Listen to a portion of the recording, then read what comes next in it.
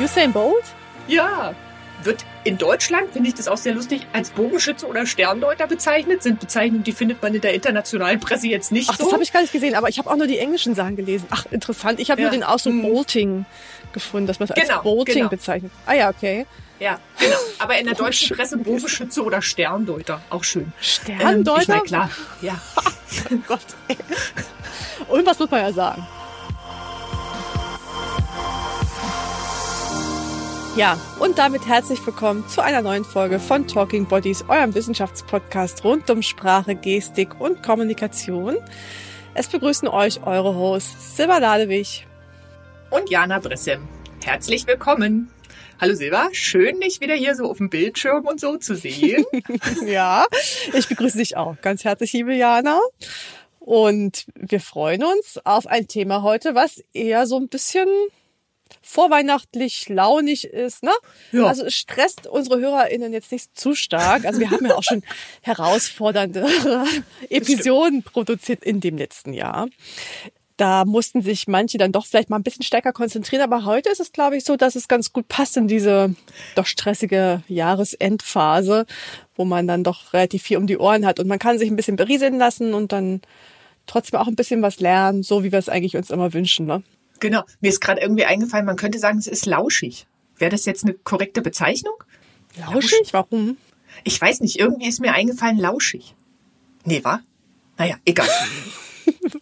Das ist mir nur gerade eingefallen, das ist lauschig. Ich weiß nicht warum. Nee, ich finde das eigentlich lustig. Ach so. Ich frage mich einfach, wie du darauf kommst jetzt, lauschig. Ich habe keine Ahnung. Ist das ein Wort, was man benutzt? Es ist lauschig? Würdest du das sagen? Ja. In welchen Kontexten? Naja, so wie jetzt.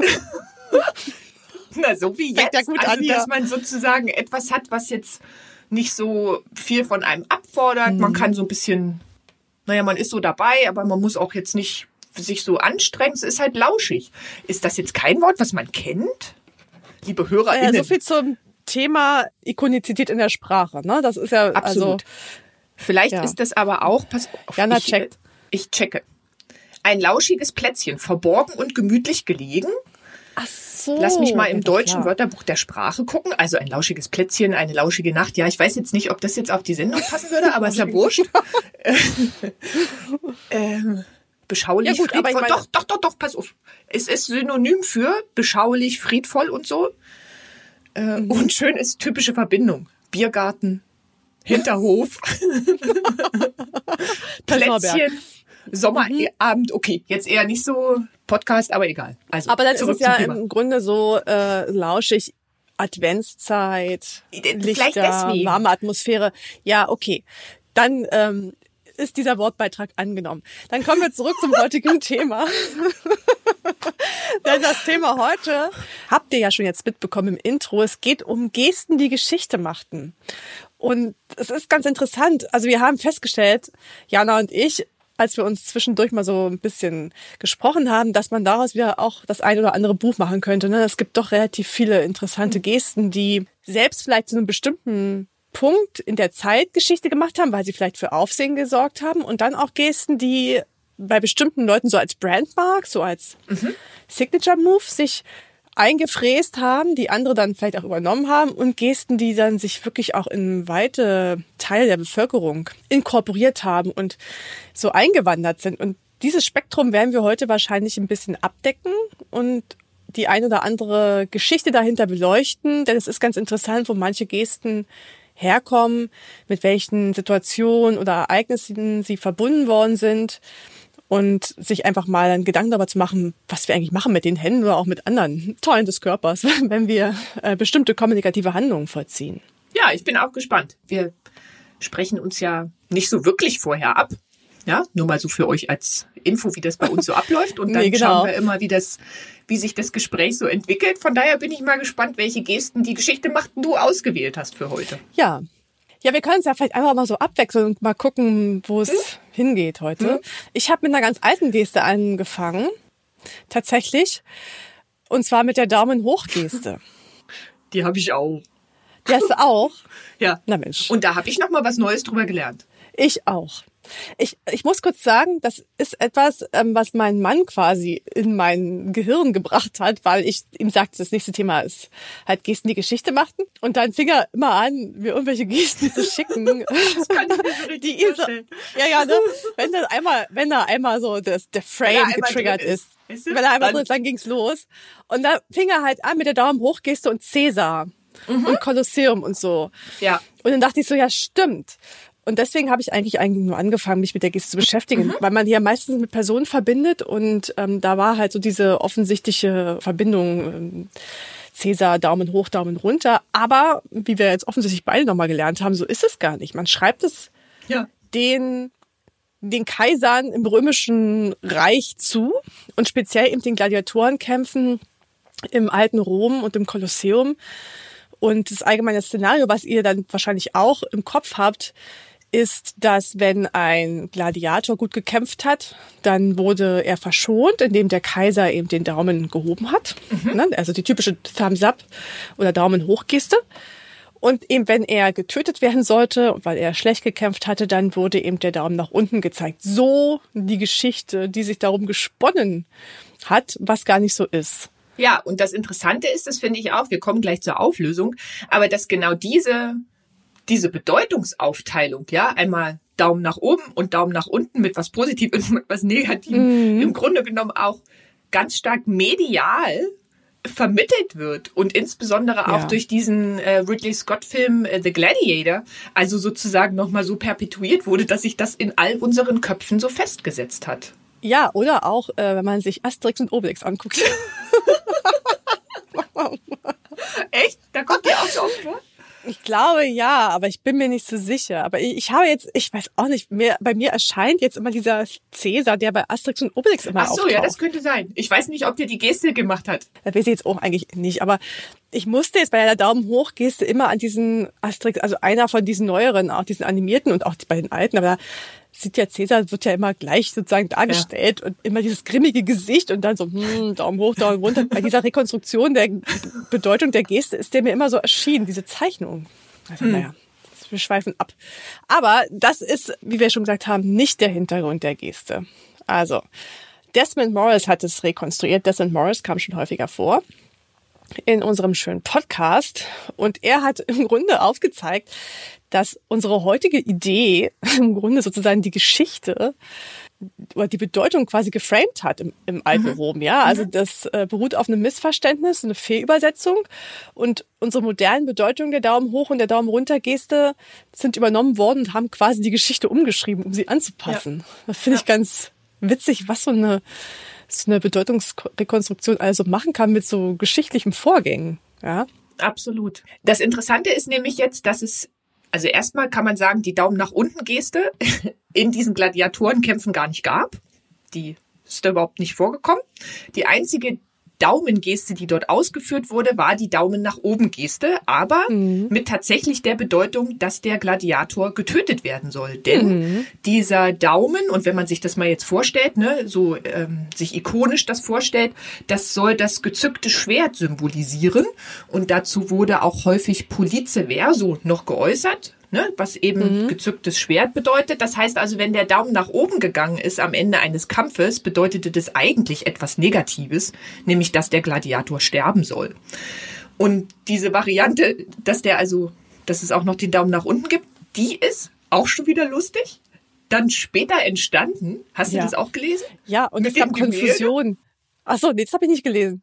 Ja, das ist total lustig. Das geht wahrscheinlich auf einen französischen Künstler zurück. Also das ist ja immer auch die Frage. Wir haben ja schon öfter drüber gesprochen. Ne? Was macht man mit so Gesten, wo man nicht so viel Belege hat? Dann versucht man das zu rekonstruieren.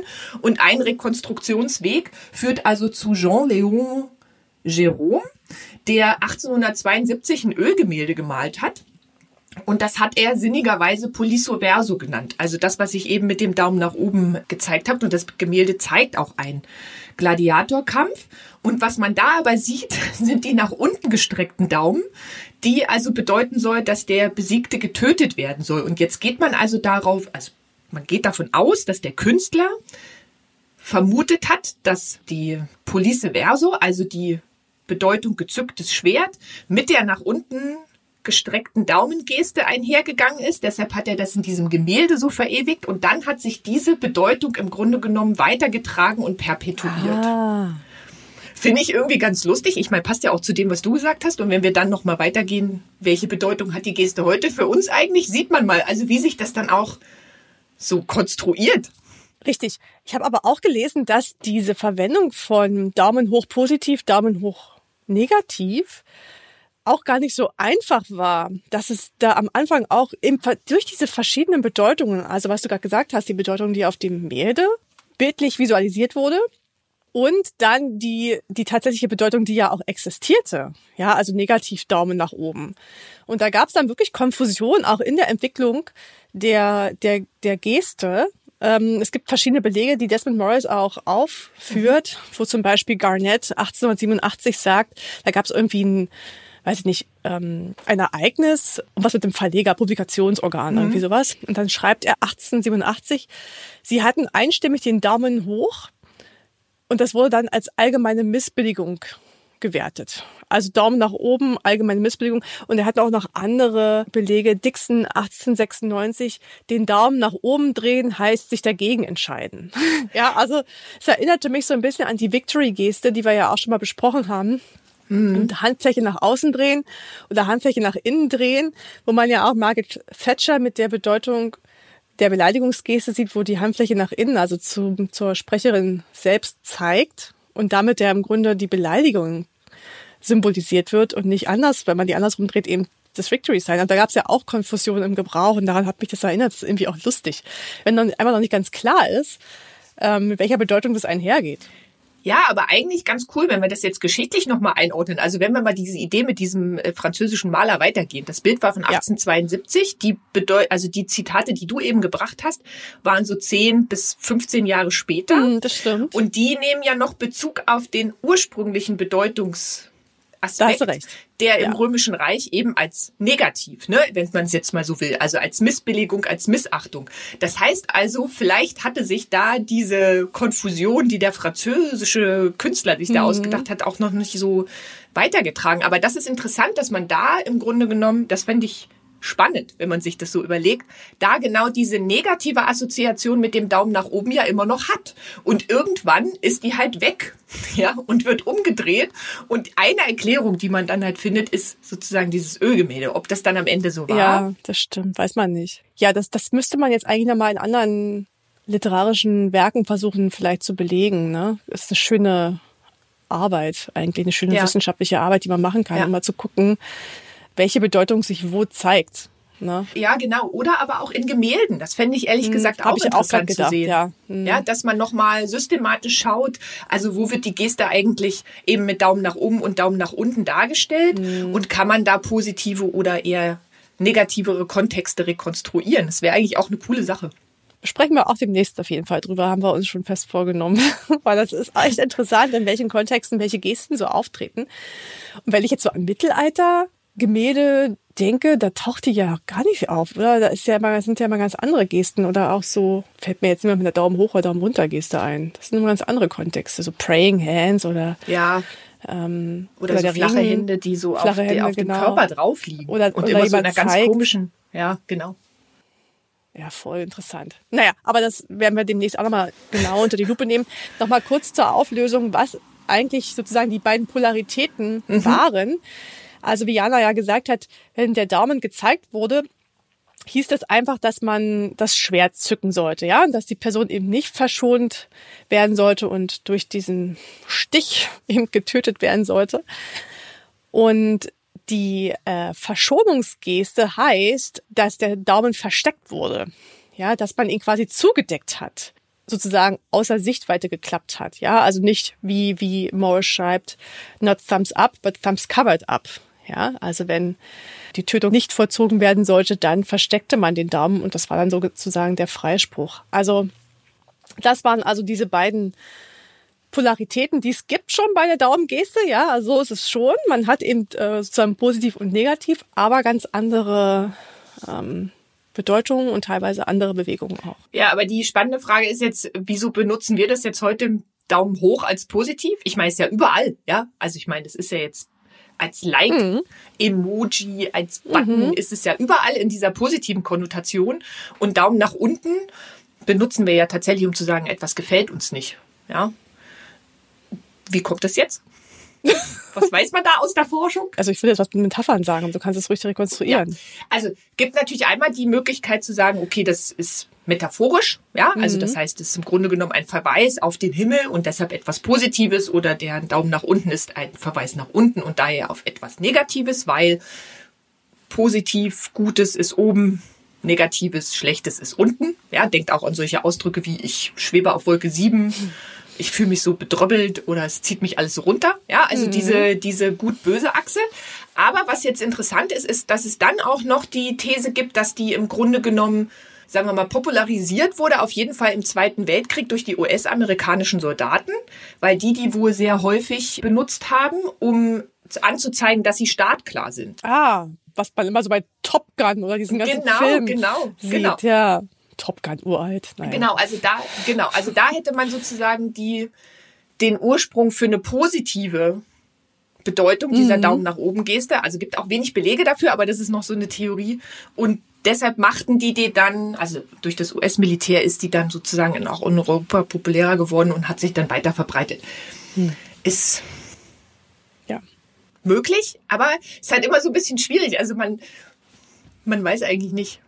Ja, weil es einfach wenig, also heute ist es ist ganz anders. Wir haben so viele Möglichkeiten, kommunikatives Verhalten irgendwie festzuhalten, weil ja überall ständig irgendwas getan wird und aufgenommen wird und irgendwo ins Netz gestellt wird. Ja, da kann man so eine Entwicklung von einer Geste nochmal viel besser nachvollziehen. Aber klar, da hast du an bestimmten Punkten halt Bildmaterial, was man sozusagen als Quelle nehmen kann und was vielleicht bestimmte Gestenwandelprozesse oder auch Verbreitungsprozesse abbildet. Aber es gibt ja viele Stadien dazwischen, wo man das ja eben gar nicht weiß. Also. Eben, ja. Gut, also wir konstatieren, es ist eine interessante Geste, gibt unterschiedliche Sachen, die man dazu sagen kann. Und was wir festhalten können, ist, wir benutzen sie heute wirklich Daumen nach oben als etwas Positives, eben deshalb auch die Emojis und die Like-Buttons und was weiß ich und die Daumen nach unten Geste als etwas Negatives. Sehr schön. Ich habe jetzt was Lustiges, Silber. Das ist auch eine Geste, die Geschichte machte. Ja. Und zwar der vulkanische Gruß. Wie ja V, oder? Was ist der vulkanische Gruß? Enterprise? Die Spockgeste. Ja, der ist gar nicht so einfach. Nee. Das ist doch der, wo man Mittel- und Zeigefinger und Ring- und kleinen Finger, ja, ich kann es zum Beispiel nicht, ich kann das immer nur in so einer Variante, wo ich das sozusagen so abspreizen muss, dass die nicht in einer Richtung sind, weil dann krieg's nicht auseinander. Also für mich wäre das ein Problem, aber ich habe jetzt gelesen, dass es auch für die Neuverfilmung und für die Person, die das in der Neuverfilmung gemacht hat, nicht so einfach war und deshalb hat man dem die Finger angeklebt. Okay. Damit er diese Geste ausführen kann. Also die Spockgeste ist eine Grußgeste, wird häufig auch mit den Worten lebe lang und in Frieden gesagt und wurde tatsächlich von dem Originalschauspieler Mr. Spock, nämlich Leonard Nimoy, entwickelt. Und der hat in seiner Autobiografie von 1995 gesagt, dass er sich bei der Entwicklung dieser Geste oder als charakteristische Eigenschaft des Mr. Spock von seiner jüdischen Religion hat inspirieren lassen, denn die Geste symbolisiert den hebräischen Buchstaben Shin, welcher der erste sozusagen des Wortes Shaddai, allmächtig ist. Und deshalb hat er das sozusagen als Grußgeste mit aufgenommen. Finden wir heute auch als Emoji. Echt? Ja. Hab ich doch gar nicht gesehen. Ja. Musst du mal gucken. Ach, das ist ja interessant. Ich fand es auf jeden Fall lustig, weil als ich gedacht habe, Gesten, die Geschichte machten, war die Spockgeste eine, die mir sofort eingefallen ist. Wirklich? Das muss ich, ja, ich weiß auch nicht wieso, aber Daumen nach oben und danach war sofort Spock. Obwohl ich ja gar nicht so ein, was ist es eigentlich, Star Trek Fan bin, oder? Aber der vulkanische Gruß, also eine Begrüßungsgeste. Das ist eigentlich auch ganz cool. Nur eine sehr komplizierte Begrüßungsgeste, die also nicht jeder ausführen kann. Ich habe die auch mal zu Hause probiert. Meine Tochter hat da auch noch Schwierigkeiten. Ich kann das bei mir geht es. Ja, ich bin auch, bei mir geht das nicht. Bei mir, wie gesagt, ich muss das immer so ein bisschen, und mit links kriege ich das erst recht nicht hin. Also da bin ich raus. Also das will schon mal, ich könnte also nicht grüßen. Ja, wenn ihr mich seht, ihr begrüßt mich mit der Spockgeste, nehmt es mir nicht übel. Weil ich sozusagen, ich würde eine Ersatzgeste machen. Ich würde einfach schnöde winken wahrscheinlich. Ja, man kann das V ja auch nicht machen. Das ist ja auch interessant, weil das V ja auch wieder was anderes bedeutet. Obwohl man kann das V ja, also das Victory Sign ja auch als Peace Sign, wie wir ja auch schon besprochen haben, auch als Grußgeste. Aber es ist natürlich nicht die Zugehörigkeit zu einer solchen Gruppe. Ne? Das ist natürlich klar. Da wäre man raus. Man grenzt sich dadurch selber aus. Oder man muss einfach ganz viel üben, Jana. Oder, ja, vielleicht. Ja. Wenn ich, wie sagt man, wenn ich Trekkie wäre, dann würde ich das wahrscheinlich auch, um das natürlich ausführen zu können. Und Klingonisch lernen und so. Ja, jetzt haben wir auch schon mal drüber gesprochen. Ja. Stimmt. Mhm. Wann bitte? Ich weiß auch nicht mehr. Mittlerweile weiß man wir haben auf jeden Fall über Klingonisch gesprochen. Ja, ist ja egal. Weil du gerade gesagt hast, dir ist sofort die Spockgeste eingefallen. Mir ist was ganz anderes eingefallen. Und zwar eine, sagen wir mal so, Ganzkörpergeste oder eine Handlung, die einen relativ wichtigen kommunikativen Akt vollzogen hat, die mir zuerst eingefallen ist. Und zwar eine, die jetzt nicht sich weiter verbreitet hat, sondern die in einem Moment der Geschichte wichtig war. Und zwar im Zuge der Ministerpräsidentinnenwahl in Thüringen 2020 kam es ja zu diesem Eklat, der auch eine Regierungskrise ausgelöst hat, nämlich dass der FDP-Kandidat Thomas Kemmerich mit den Stimmen der AfD zum Ministerpräsidenten gewählt worden ist. Und der Vorgang hat auch national und international für viel Aufsehen gesorgt und hat ja auch dazu geführt, dass Annegret Kramp-Karrenbauer zurückgetreten ist und so weiter und so fort. Also da gab es ja ganz, ganz viele PolitikerInnen, die zurückgetreten sind. Also es hat mal abgesehen von der Brisanz, die es ja auch hatte, finde ich, und ich weiß, wie empört man war, dass mit den Stimmen der AfD da der Kandidat zum Ministerpräsidenten gewählt worden ist. Es hat ja dann auch 3 Tage gedauert, bis er dann zurückgetreten ist. Also das ja, genau. Am 5. ist er gewählt worden und am 8. ist er zurückgetreten. Also da gab es ja noch ein ganz großes Struggling unter den Parteien und auch speziell in der CDU auch, ob die das weiter unterstützen sollen und so fort. Aber der Vorgang, der da eigentlich für Aufsehen noch gesorgt hat, war, dass die damalige linken Chefin oder linken Landeschefin Susanne Hennig-Welsow dem frisch gewählten Ministerpräsidenten den Blumenstrauß vor die Füße geworfen hat. Das ist jetzt keine Handgeste, sondern es ist eher eine Handlung, die einen großen gestischen Charakter hat, würde ich jetzt mal sagen. Ja, weil natürlich ein Objekt jemand anders vor die Füße geworfen worden ist. Und das eben genutzt worden ist, um Protest auszudrücken, aber auch ihrem Schock Ausdruck zu verleihen, dass das eben möglich geworden ist. Und dazu hat sie selbst auch gesagt in einem RTL-Interview, wie geschockt sie war und dass sie das Gefühl hatte, auf dem Weg zu Herrn Kemmerich, den sie ja dann quasi beglückwünschen sollte, dass sie etwas machen muss. Und da hat sie Folgendes gesagt. Ich kann Ihnen sagen, also ich merke es auch jetzt schon wieder, es war ein Schock, der mir bis in den großen Zeh ging. Auf dem Weg zu Kemmerich war mir klar, dass es ein Zeichen braucht, um auch anderen Menschen Mut zu machen, dass das so nicht geht und dass wir das nicht hinnehmen und dass wir kämpfen werden. Mir war es ein Bedürfnis zu sagen, wir können jetzt nicht zur Tagesordnung übergehen, wir können nicht so tun, als ob wir diesen Ministerpräsidenten anerkennen können. Ja, genau, das sind ihre Worte. Sie hat auch gesagt, dass sie sowohl sehr viel positive als auch negative Post bekommen hat, sogar irgendwie Morddrohungen. Und also ist auch nicht bloß positiv aufgenommen worden. Aber in der Geste, die ist interessant, weil in der steckt super viel. Ne? Also zum Ersten, dass wir diese Metapher jemandem etwas vor die Füße werfen, wir im Grunde verkörpert finden. Ja?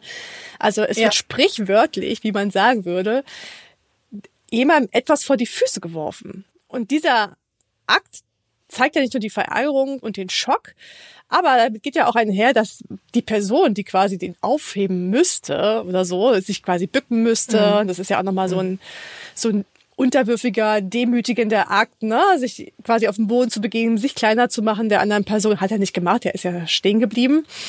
Also das steckt da drin. Aber dann auch der Blumenstrauß, der dann quasi komplett ins Gegenteil verkehrt ist. Weil er ja einfach was ist, um was Positives auszudrücken, zu gratulieren und so weiter. Und dadurch, dass er ja quasi hingeworfen worden ist, quasi nochmal die Brisanz noch stärker quasi dadurch hervorgegangen ist, weil der Blumenstrauß eben dem Moment eben zu etwas Negativem geworden ist, ja.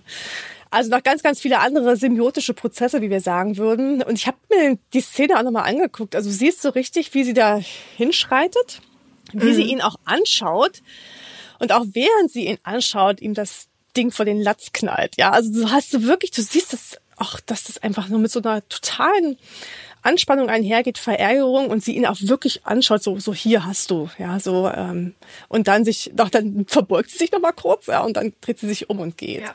Und was man daran aber auch noch sieht, also sie wirft ihm die Blumen vor die Füße und sie verweigert ihm den Handschlag. Das kommt ja auch noch hinzu. Also hätten wir ja tatsächlich auch der Handschlag als Geste des Glückwunsches. Mhm. Das machen die anderen ja alle und das macht sie nicht. Und ich finde, dadurch gewinnt das durch diesen Akt des Blumenstraußwerfens und dann eben, weil wie du eben schon darauf Bezug genommen hast, sie verbeugt sich, also sie merkt irgendwie, irgendwas muss da passieren, aber sie gibt ihm auch nicht die Hand. Und das fand ich auch nochmal ein wahnsinnig deutliches Zeichen. Also das, und das wisst ihr ja sicherlich auch, also wenn du jemandem wirklich die Hand nicht geben möchtest, ist das zumindest in der deutschen Kultur ja doch schon ein sehr deutliches Zeichen in solchen Kontexten. Genau. Ja, und ich habe auch nochmal überlegt, man hätte ja auch nicht hingehen können. Dann wäre das aber nur so eine Randnotiz gewesen. Ja, die linken Chefin verweigert ihm den Handschlag. Das hätte nicht die Brisanz gehabt, als ihm dann wirklich den Blumenstrauß vor die Füße zu werfen. Ja. Dadurch hat es so viel Aufmerksamkeit generiert. Und das sind vielleicht Dinge, die man in dem Moment gar nicht so im Blick hat, weil man wahrscheinlich einfach nur dieser Wut und dieser Verärgerung, diesem Schock Ausdruck verleihen will. Und das andere, was sich dann darum spinnt, so nachträglich medial und auch politisch, das ist ja dann immer was in dem Moment ja vielleicht nicht immer bedacht worden ist. Aber es hat halt einfach so viel Aussagekraft, diese eine Bewegung. Und ich kann mich auch noch erinnern, dass dann viele JournalistInnen dann auch damals sich gemeldet haben bei uns, GestenforscherInnen, dass wir dazu mal was sagen sollen, ne, was das bedeutet. Weil in dem Moment hast du einfach diese eine Bewegung, die einfach viel mehr aussagt, als jetzt, wenn du gesprochen irgendwas ihm sagst. Also es ist einfach visuell so sichtbar. Es ist halt in dem Kontext, kannst ja nicht laut rumschreien oder so. Und da kann man auch machen, wenn man will. Aber dann hätte es eher so die Idee des Störenfrieds oder Störenfriede. Und dann wäre es aber nicht so symbolisch aufgeladen gewesen wie die Handbewegung oder diese Handlung in dem Moment. Ja, absolut. Ja, spannend, auf jeden Fall. Wenn wir im politischen Bereich jetzt mal bleiben, und wir waren auch vorher schon beim Militär und so, dann muss man, finde ich, auch bei Gesten die Geschichte machen, eine Geste erwähnen, und zwar den Hitlergruß. Das ist zum Beispiel auch noch eine Geste, die mir, das ist jetzt nichts Positives, aber das ist auch eine Geste, die mir sofort mit eingefallen ist. Den müssen wir jetzt nicht näher beschreiben. Ich glaube, jeder von uns weiß, wie der Hitlergruß aussieht. Aber das ist tatsächlich auch, wenn man sich jetzt mal so die Geschichte dieser Geste anschaut, auch eigentlich gar nicht so unspannend. Der ist ab 1925 die übliche Grußform in den nationalsozialistischen Kreisen des Reiches.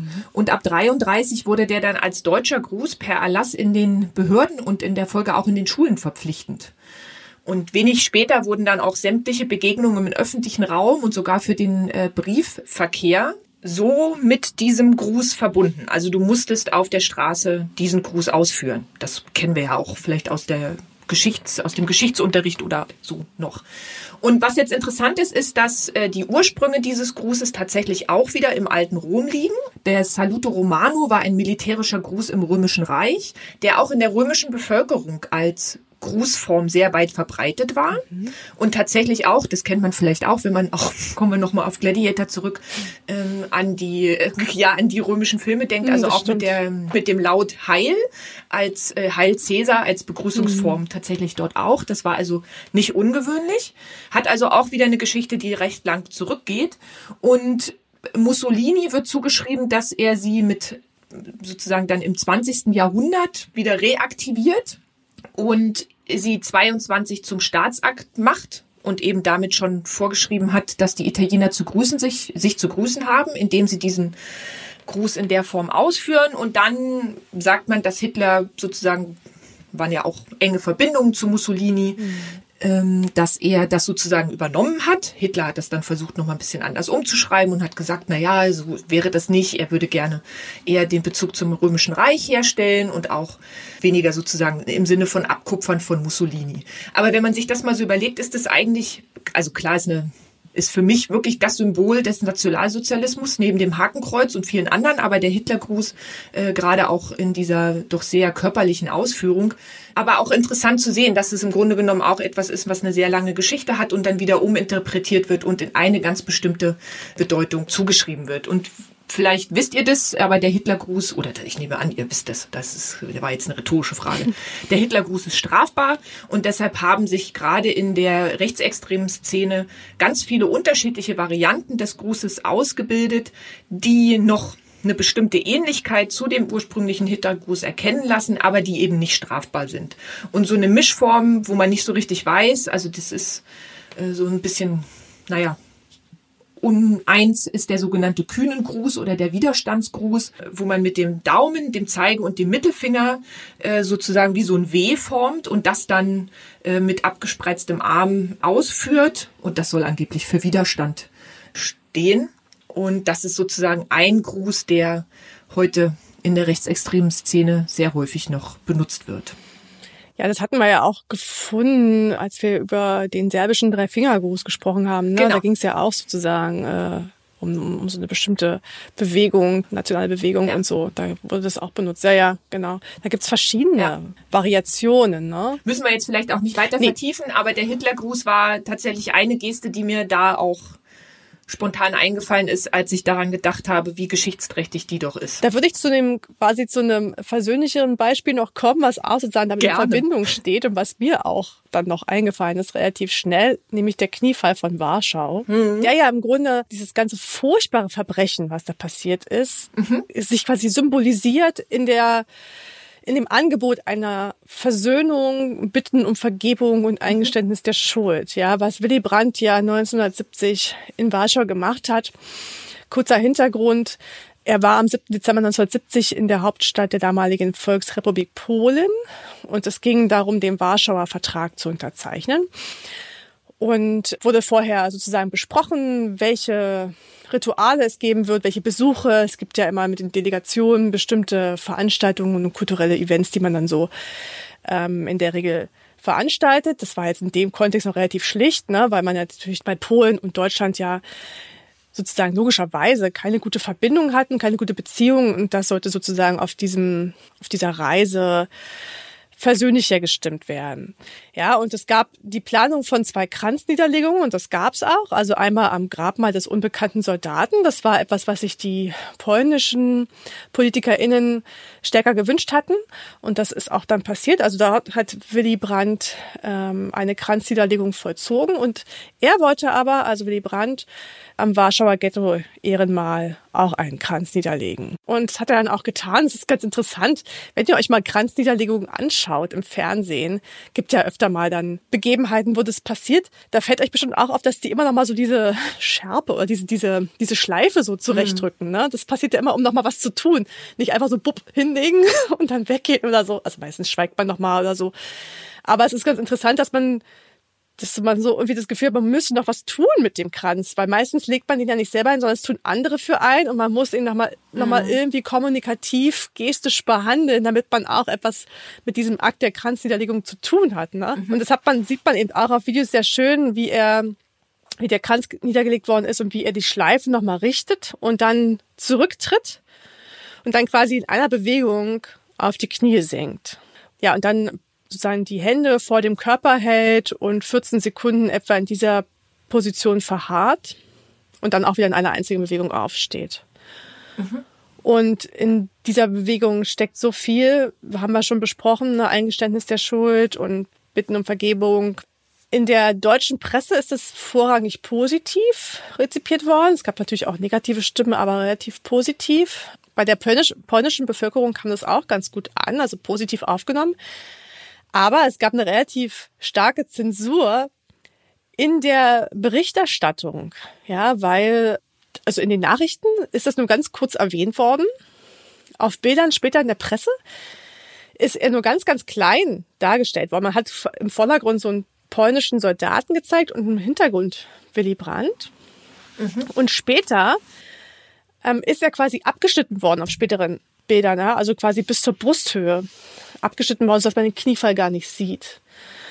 weil es eben eine ganz, ganz strenge Zensur der Erinnerungskultur an die polnisch-jüdische Geschichte gab. Und weil man eben auch, und das muss man halt auch sagen, dieses Klischee, das brauchte man ja auch, ja, der Westen bedrohe den Osten und es gibt eben diesen deutschen Drang, sozusagen nach Osten zu gehen und sich den Osten einverleiben zu wollen und so. Das ist ja immer noch propagiert worden. Von daher kam diese versöhnliche Geste bezogen auf diese politische Strategie nicht so gut an, ne? Obwohl die Polinnen und Polen das schon auch positiv wahrgenommen haben. Ja, also eine ganz wichtige Geste auch in der deutsch-polnischen Beziehung und auch in der Verarbeitungskultur, die wir zu Recht auch noch weiter am Leben erhalten. So viel zu diesem zweibeinigen Kniefall. Der Kniefall, da haben wir ja auch schon drüber gesprochen, der einbeinige Kniefall, ja, der jetzt auch im Zuge der Black Lives Matter Bewegung auch wieder relativ häufig auch vollzogen wird, auch bei Sportereignissen. Man hat ja wohl auch bei der jetzt vonstatten gehenden Fußball-Weltmeisterschaft auch überlegt, den durchzuführen, aber es ist ja dann nicht passiert worden. Es gab ja auch genug andere Dinge, die nicht erlaubt worden sind, aber hat man nicht gemacht, ja. Aber dazu haben wir auch schon mal gesprochen in der Folge, wo es um Fußballergesten geht und um Gesten im Sport. Da haben wir das immer nachgezeichnet. Das ist ganz interessant, wo der herkommt, für welche Bewegungen er jetzt auch steht. Genau.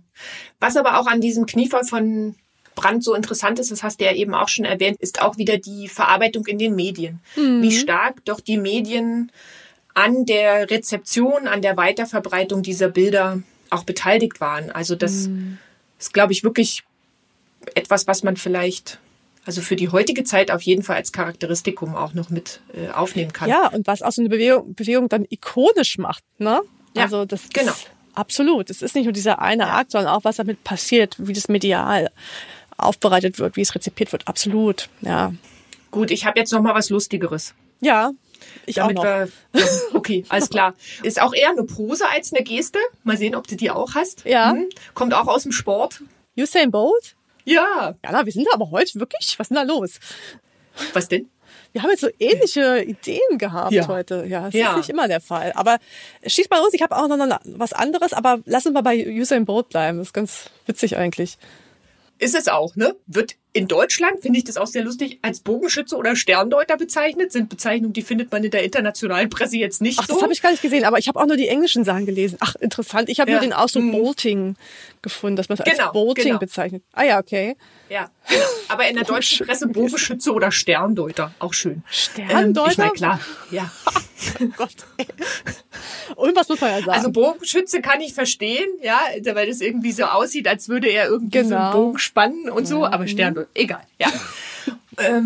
Genau, ich glaube, ihr kennt das ja bestimmt alle. Ja, ist ja wirklich viral gegangen, würde man jetzt sagen.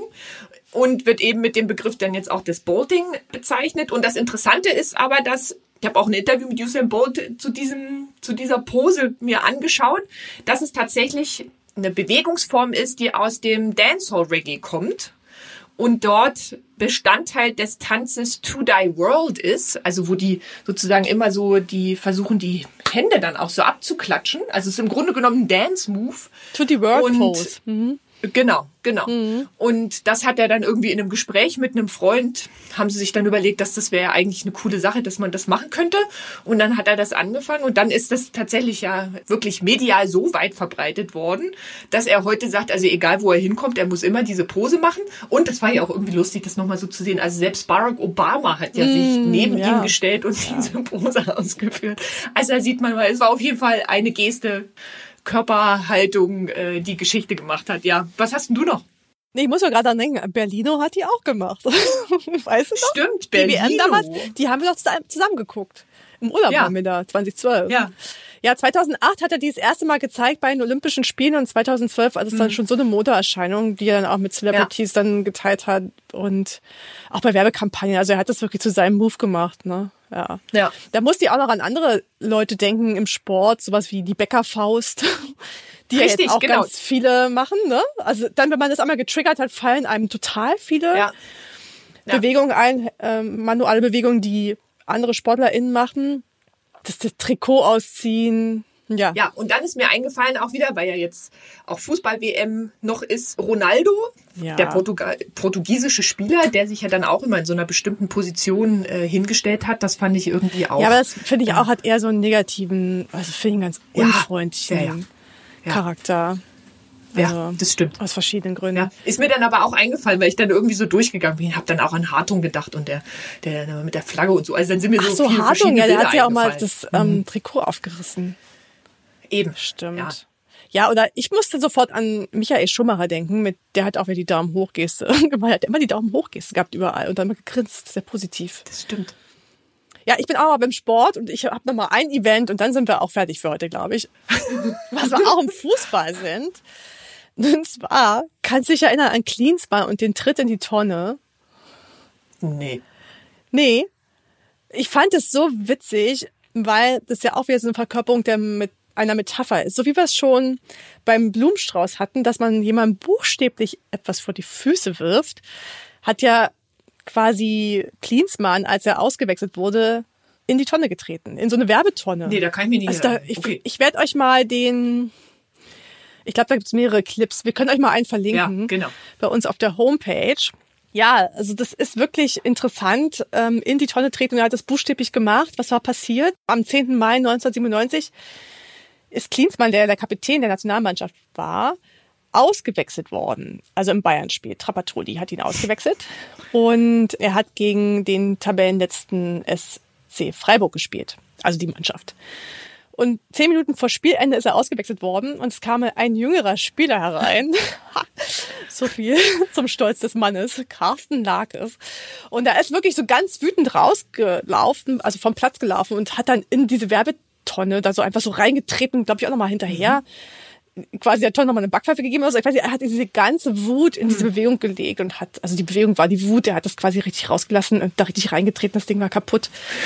Und dann, ist es auch viral sozusagen damals gegangen in den üblichen Medien, also TV und Zeitung. Und er ist ganz oft darauf bezogen worden, auf dieses Ereignis, ja.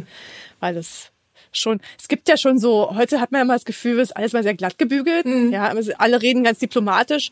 Ja. Auch wenn das wissen die ExpertInnen ein bisschen besser als wir, auch wenn sie Interviews nach dem Spiel geben, hat man das Gefühl, die haben so Standardsätze und es gibt so kaum Emotionen. Wenn es dann mal soweit ist, dann wird das auch heiß diskutiert, wenn jemand mal ein bisschen was anderes sagt, als jetzt diese vorgefertigten Floskeln. Und damals gab es ja schon noch mal so ein paar Charaktere, die da mal einen vom Stapel gelassen haben, ne? Also. Nee, aber da muss ich nochmal, also du sagst jetzt, wir verlinken das Video. Ich muss mir das Video auch mal angucken. Ich kann mich an diesen Tritt in die Tonne nicht erinnern. Traut man dem Klinsmann gar nicht so zu, wo er doch dann später... Mario Basler fällt mir da jetzt gerade noch ein. Ja, das ist interessant nämlich, ne? Mario Basler, der wirkt immer noch so wie damals. so einer, wo man das Gefühl, der raucht eine Fluppe nach der anderen. Ja. Aber Klinsmann war ja dann auch Trainer der Nationalmannschaft und mit diesem... Immer auch so der amerikanische Sunnyboy dann, weißt du, der dann so mit so Trainingstechniken und so aus den USA ankam, um nochmal ein bisschen neuen Wind in die Nationalmannschaft hineinzubringen. Aber auch immer nett und so grinsen, genau. So habe ich ihn mir jetzt immer in Erinnerung und so. Also völlig Gegenteil zu dem, was er damals war. Also nichts, was er also zu diesem Vorgang zumindest. Ne? Ja. Gut. Ja. Jana, es ist schon wieder zu Ende. Wir hätten, glaube ich, noch viele andere Gesten. Vielleicht machen wir noch mal einen Teil 2 demnächst. Ja. Also nicht demnächst, aber vielleicht einer der nächsten Staffeln. Ja. Weil da gibt's echt noch ganz, ganz viele andere Gesten. Könnt ihr uns gerne auch schicken. Also wenn euch jetzt das ein oder andere eingefallen ist, dann schickt uns das gerne. Dann würden wir das einfach in den nächsten Folgen mal aufgreifen. Ja. Nun zur Rubrik. Ja, es fiel mir doch dieses Mal etwas schwer und dann habe ich was gefunden. Ich habe mich von Usain Bolt inspirieren lassen und habe folgenden Song mitgebracht.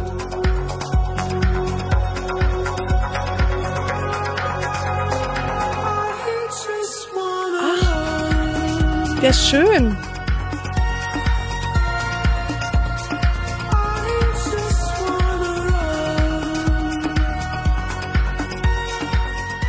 Oh, das ist ein toller Song, Jana. Super. Ja, ist Run, Run, Run von Yeah But No. Ja, dann dachte ich ja. Yeah But No. Genau. Der ist auch geil. Ja, was noch? Genau, ja. Das ist so ein bisschen, du sollst eine Arbeitsanweisung annehmen. Yeah.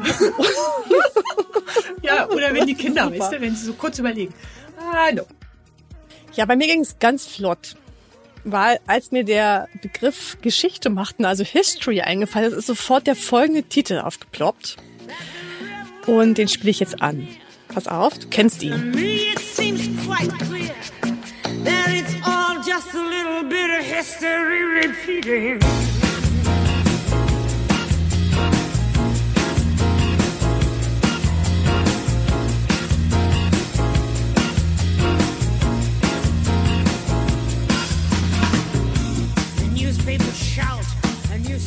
Den kenne ich tatsächlich.